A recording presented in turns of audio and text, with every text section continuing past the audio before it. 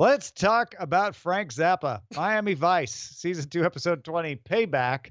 I looked it up. Weasel dust is, in fact, a slang term for cocaine that was used by actual people outside of this episode. It does sound Miami like Vice. something that somebody wrote in a writer's room and immediately ran out and trademarked. Wow, how many Frank Zappa songs reference weasels? A lot of them. So I was like, is he just ad-libbing and they left it in? But apparently not. Or if he was, it was a real thing. There was a bit that was a little like Severance, I thought, where they were in the offices. Go on. Oh, when they were in the waiting room, when Crockett was when waiting. they sent him to Internal Affairs, and he was waiting. That was a little bit weird. I'm just glad that finally we have a plot that involves whether or not Crockett is crooked with Internal Affairs. Like, And we that was a resolved it. long time coming. Yeah. Also, With I honestly, believe the same guy from the last time. we keep after you, Crockett. One of these days we'll prove you're crooked. One of these days we're gonna make you crooked. I'll tell you what. They literally set him up. He was literally set up. I did write one note. I only wrote one note about Miami Vice, but I did write from something at the very beginning of the episode. Do you remember the beginning of the episode? Very interesting sequence. They're going to prison, and Crockett's going. Long little video to get to that meeting. When the very first thing, I believe the very first thing they say is, "You better not be wasting my time," which is what they say 3 minutes into the beginning of the episode of Miami Vice. They're really making sure people had a chance to get back from the bathroom. That's right. That's right. Yeah. He's got to walk through the yard. He's got to walk through the yard. If we don't show him walking through the yard, how will they know how he got through the yard? Also, I believe that was, I believe the prisoner that they visited was the one from the previous episode, The Fix. Okay. Because I almost got tricked into believing I was still watching the Fix. Like, I believe. Also, I do know this for a fact: the freaking party on the landing with the pool still fill the Shills' house. They only have one house in all of Miami, and I'm tired of seeing it.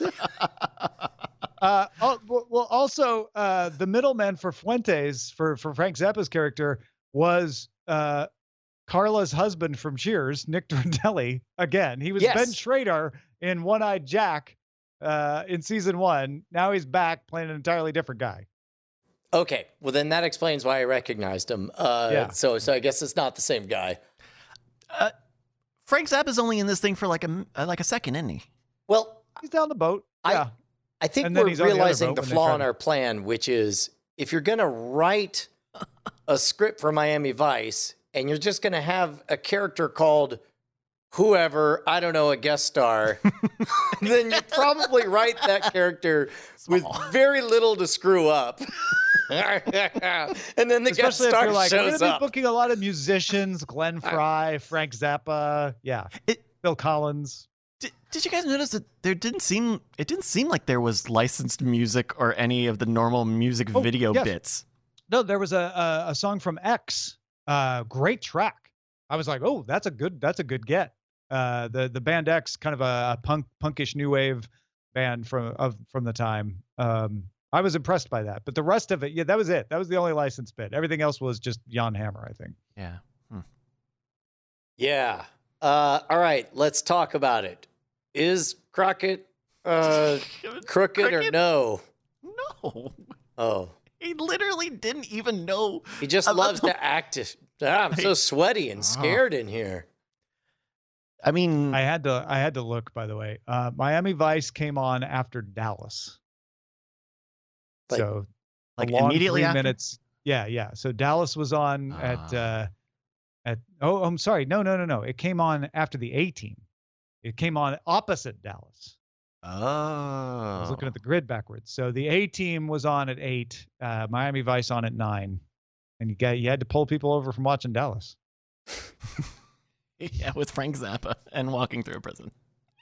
I will say I did dig whatever that pen shooting bullet gizmo, like the 3D printed gun. Well, I mean, it's actually for that time they gave some amount of credit to the audience where it was clearly a gun of some variety, but they didn't belabor the point of it, right? Mm-hmm. Although the weird kissing him on the cheek and be like, I love you, Crockett. Anyway, boo. That was a bit weird. Yeah. It was quite an elaborate ploy to get payback at Crockett. Yeah, especially because he didn't seem like it worked at all. Well, no, it worked because it brought him under suspicion, right? It made Crockett's life miserable because it made it look like Crockett had killed him. Slightly, and that's what started the investigation and made people doubt him, and so it was payback. I thought that bit was one of the bits that worked in this episode. It's like, okay, if you believe that guy wanted to kill himself anyway, I guess I could believe that he would get back at Crockett this way. Like, I'm going to commit suicide, but I'm going to do it in a way that hurts you. And it did. It did hurt him. Didn't hurt him permanently, though, because they needed Crockett back for the next episode. Yeah. Yeah. Anyone else getting the impression that just straight up they're turning in 30-minute scripts and saying, you can make it an hour.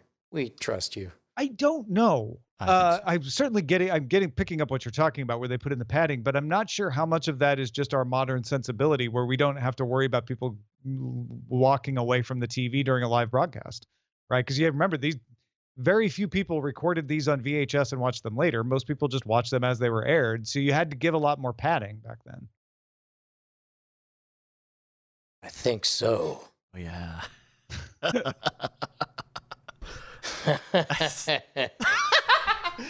I mean, am I wrong though? Like, I don't think you can't assume that people are paying attention all the time. No, so. And that is one of the fascinations I have with us watching it. Like, I can't even stick to the bit for more than 20 seconds.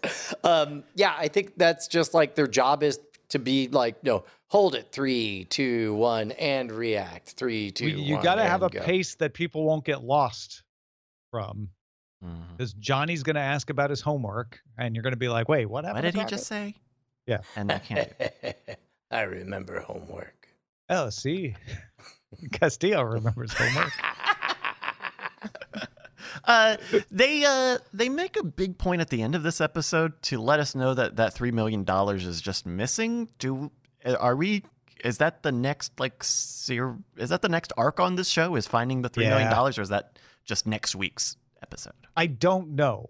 They really don't do major story arcs, but it does feel like something they were leaving to pop up in another episode, possibly, whether it was next week or down the line. Yeah, I'll say, looking at the Vice Wikia, it does not seem like the following episode is about that $3 million.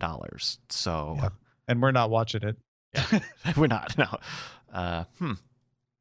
Wait a minute. Is it the next episode? We're going to watch Sons and Lovers with John Leguizamo guest starring. Oh no, I'm looking at Freeverse, which follows the one that we just watched. Anyway. Well, any other thoughts on Crockett? Yeah. Sometimes Tubbs. I'm Crockett. I'm now neutral on this experiment. I feel like we've started to figure out their game plan, and they have a chance to surprise us, but I'm getting less confident that they will. So here's the major question then. For the next Miami Vice, would you want to watch the one with John Leguizamo or just skip right to the one with Liam Neeson? Oh, Liam Neeson for sure. All right, I'm doing it. So, sorry, Sons and Lovers. When Irish Eyes Are Crying is the name of the episode that we will watch next, because Liam Neeson is Irish. Oh. Yeah. Well, okay. That's it for Miami Vice, the episode Payback with Frank Zappa. And that does it for us for Cord Killers today. Thanks, everybody, for watching. Thanks for supporting us on Patreon. You get these episodes broken up into bite-sized chunks. You get them earlier. So if you're not a patron, become one right now. Patreon.com/Cord Killers. We're off next week. So in 2 weeks, we will be watching 2 episodes of Picard as it returns, and 2 episodes of Raised by Wolves. We will not be watching a Miami Vice next episode, but when we do return to watching Miami Vice, it will be in 3 weeks when Irish Eyes Are Crying with guest star Liam Neeson. We'll spoil you then.